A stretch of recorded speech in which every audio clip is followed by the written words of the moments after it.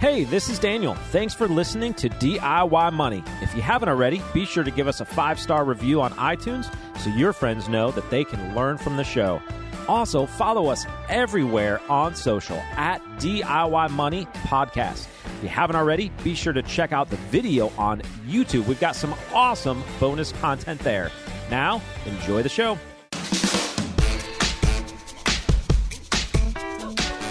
Welcome back, ladies and gentlemen. You're listening to another edition of DIY Money. DIY Money. DIY Money. Sultry.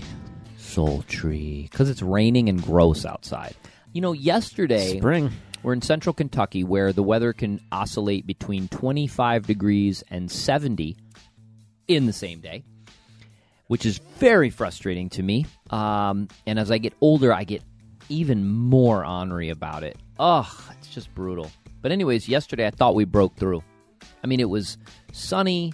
There was some warmth, especially as the day went on. It was glorious. There's always tomorrow. And then today we have rain.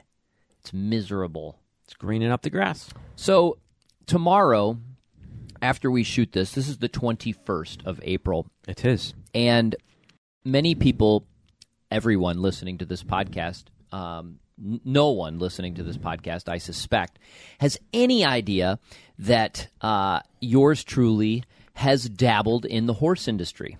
Yeah. And I hope it'd be cool if we have anybody who listens that's in the business. If you're in the horse industry business, the thoroughbred business, not that any other business wouldn't be great, but I'd love to know. What are the other horse? Oh, there's businesses? saddlebreds, Okay. there's, standard breds. So a furlong left to go in our Shetland pony race. There's and all it is sorts of so different models. French breds. Wow. Anyways, I have always had a dream of being in the horse business. It's one of the reasons I came to Kentucky from upstate New York. I was a horse fanatic. I was a basketball fan. There is no other place in the world that you could have world-class basketball, world-class horse racing. I mean, it's just amazing. Anyways, as you know, Daniel, years ago, a client of ours has become since a wonderful friend and mentor, got me involved with him in the horse industry. And our intention has never been to race horses because that's where it becomes very expensive and very risky.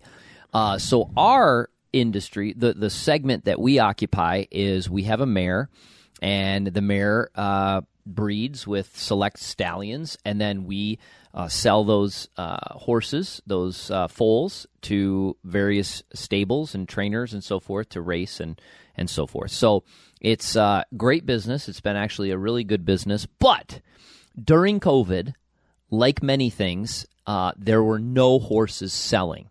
So we kept the horse that we were to sell that year, put her in training, which was a gasp, right? And she runs this Friday, which is tomorrow, at Keeneland in the second race. I am so jazzed because this is like, a dream come true. How does the competition look? Have you scouted? Stiff. Yeah. Yeah, we're going against one of the best trainers in the world right now.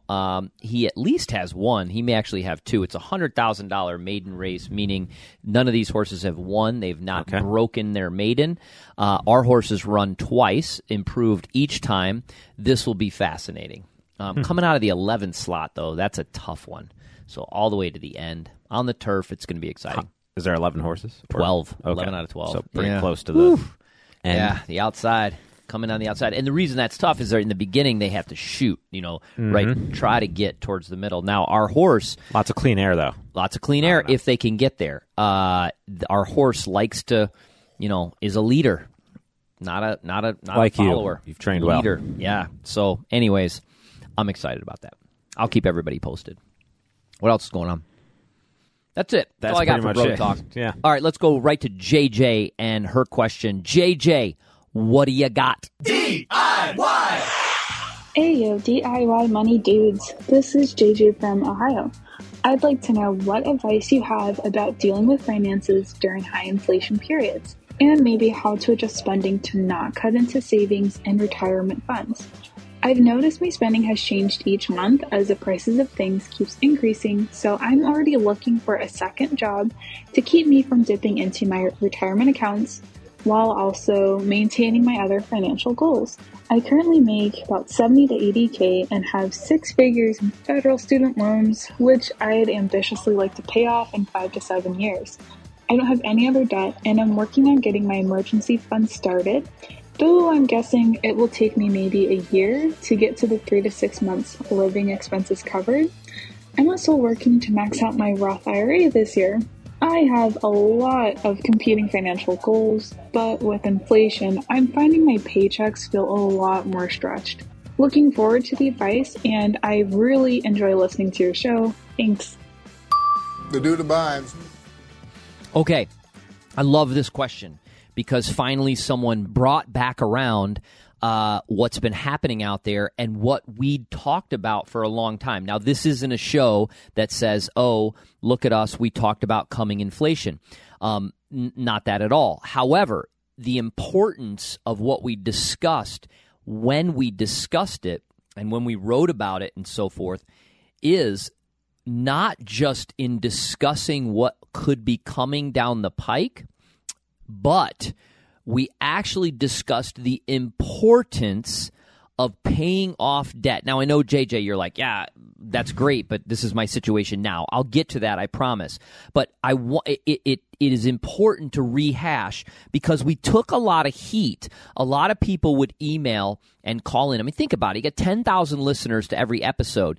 Obviously, not everybody agrees with us, and they might still not agree. But at the time, it was very enticing to go finance all of this nonsense, your car, your house, your this, your that. And the reason is the interest rates are so low. The difficulty is, and the case we made is, when people are living on a tight budget and they have a significant amount of fixed expenses, fixed meaning primarily debt, right? Could be a lease that maybe doesn't have an interest rate, but other fixed payments are more often than not a mortgage, a student loan, a credit card, auto loan, etc. So if you have fixed payments, then those are there. You have very little wiggle room. And if your budget is tight with the variable expenses as is, the question we asked is, well, what happens when those variable expenses go up?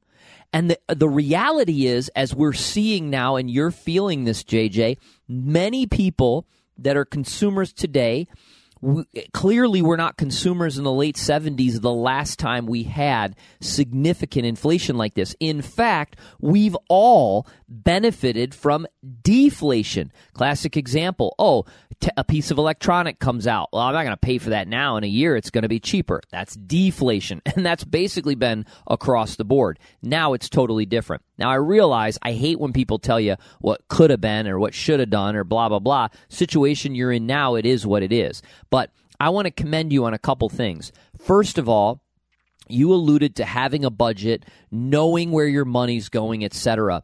You have to be organized in this environment. There is no room for not knowing where every penny goes so that you can see and feel the difference in these expenses going up. I know I personally have buckled down in just evaluating everything from utilities to insurance to tax. I mean, anything that comes out of my pocket on a variable basis, I have been evaluating very, very closely. Now, you took the first step. I think I heard this in there where you're saying, I'm already looking for a second job. I think that's what I heard. So when you have already cut unnecessary expenses to try and increase margin, and you've cut to the extent where you can't cut anymore, the only way to increase margin is to create, right? So to create income, which sounds like exactly what you're doing. Only additional thing I would say is maybe get creative with competitive bids out there. So perfect example, my mother just recently, we were talking and she told me what she was paying in her homeowners and auto insurance, et cetera. And I said, holy cow, that sounds high. You need to go get a quote. She got a quote from a competitor and she cut those expenses in half. She was just thrilled to death. So, things like that you could look at. But the reality is, you're going to have to create more margin, especially if expenses are rising and you want to hit these goals. I guess the only other thing I would say is it sounds like you're trying to kind of tackle debt and save in the Roth and, all of the rest of these, with $100,000 or more, you said six figures, with $100,000 or more of student loan debt, and it sounds like you're young, only I'm guessing, but that I don't know why I said that. Whatever. It just sounds like you're young. Maybe I'm wrong. Maybe you're 60, but whatever. I would personally probably put that on hold, the retirement savings, unless you're in a matching situation at work where you've got that going. And I probably would get just crazy trying to pay any and all debt off that you could. And again, I depend. That's maybe a little bit. Maybe I'm going out of my lane here because age and goals and yada yada. Daniel will speak to that, but I think it sounds like maybe you're trying to conquer a little too much, maybe spreading yourself a little thin. And if it's up to me, I'm all about paying off the debt. Totally. So what JJ's pretty much talking about is the cycle that leads to effectively kind of the boom and bust eventually, with when you have inflation that goes on for a period of time, and then people begin to gradually cut back more and more and more.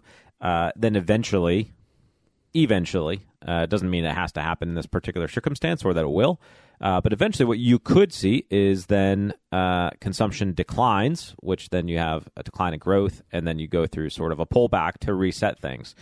And so in the early stages of that, I think, and you hit on this really well, the main thing that you can really do is look for increased income, whether it is from your current job or switching jobs, et cetera, because especially in the very beginning stages of an inflationary environment, or even a very quick moving inflationary environment, wages are typically going to go up to compensate for some of that inflation. It's really only in the mid to late stages where employers will start to kind of pull back on that.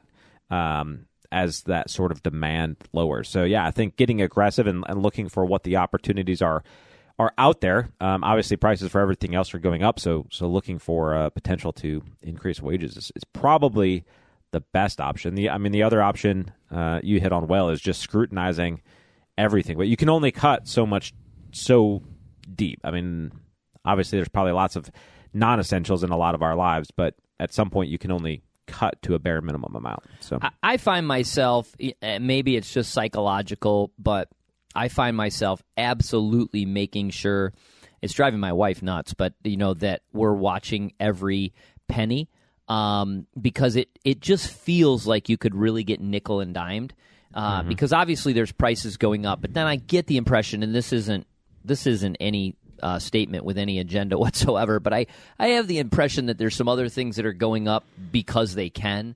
Because across the board, it's like, oh, well, all these prices are going up, so we're raising our prices too.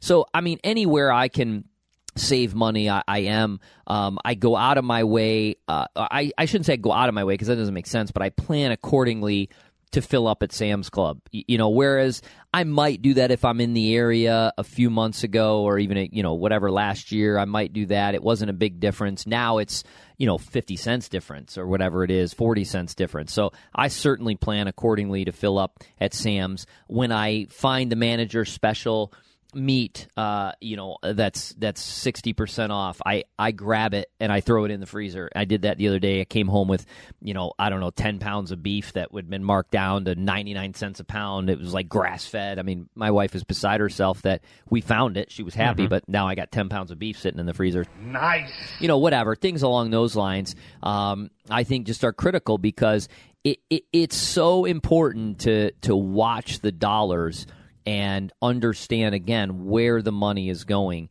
And it's going to impact everything. Again, we are still in this world. We're seeing it with travel and airline numbers that are coming out, and it's very positive. But make no mistake, this is going to impact spending habits and how you decide to spend money, ultimately the economy, and then ultimately all the things that everybody's been waiting to buy are going to come down in price. Yeah. So you've been waiting to buy a house. Odds are that's going to happen, hopefully in the near future. We want to upgrade a car. We have not done it. for the last year. It's nice to see prices come down again, but you got to be in a position to take advantage of that. Yeah, what you're basically talking about is what we talked about when we did an episode on housing a couple of episodes ago, wherein you sort of see the ripple effects first impact the higher end of a market. The same can be said for whether that's brand names in the grocery store, luxury items, stuff like that. When those things start to either come down in prices or be less in demand, that's a pretty good indication that this kind of inflationary cycle is starting to really be felt across the board as more people sort of shift to those cheaper options that are not so much cheaper anymore. But yeah, I think it's interesting lately. I've over the past probably 6 weeks, I think, all of these random brands that I've bought something from in the last couple of years that still have me on their email list, nearly all of them have been starting to email and say, hey, just a heads up, our prices are increasing.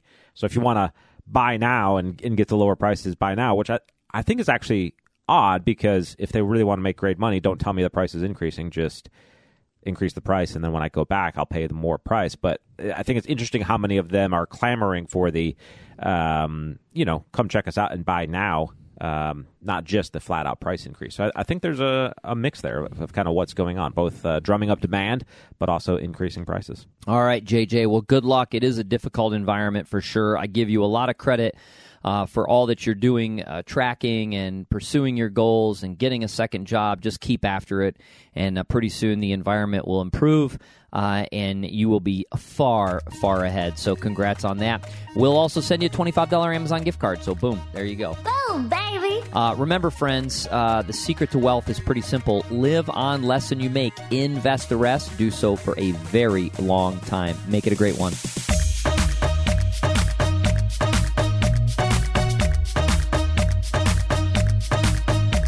Thanks for listening to this episode of the show. If you want content delivered to you regularly, be sure to follow us on Instagram at DIY.money. And if you want your question aired on the show, be sure to send that to us, and you'll get a $25 Amazon gift card.